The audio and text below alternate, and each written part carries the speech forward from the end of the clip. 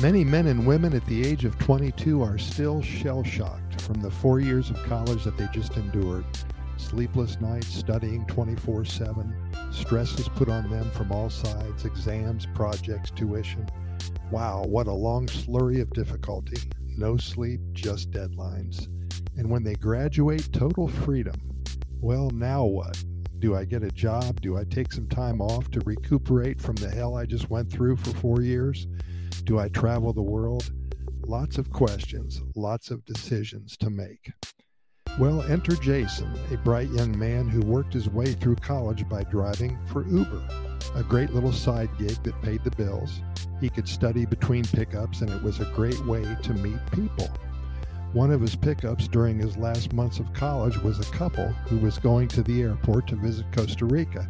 They had been there before and had mentioned to Jason that it was a wonderful place to go just to get away from it all.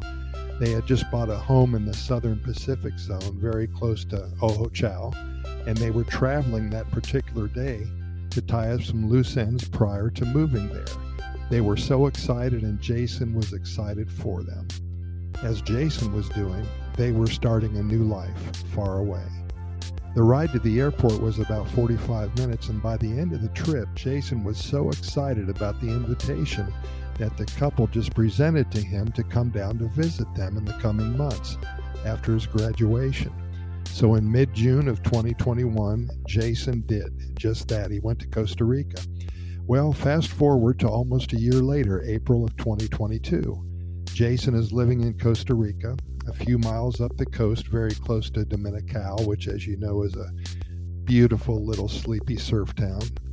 Two of his friends from college and Jason are renting a nice jungle villa, and all of them are working remotely. Their college degrees allowed them to find remote jobs, and it's working out wonderfully for all of them. Jason is learning to surf, and they all love to spend their weekends traveling around the central and southern zone, visiting national parks, snorkeling, watching the whales and dolphins, and going deep-sea fishing. They are meeting so many people, and life is so good for them. All of them are in the process of acquiring their residency.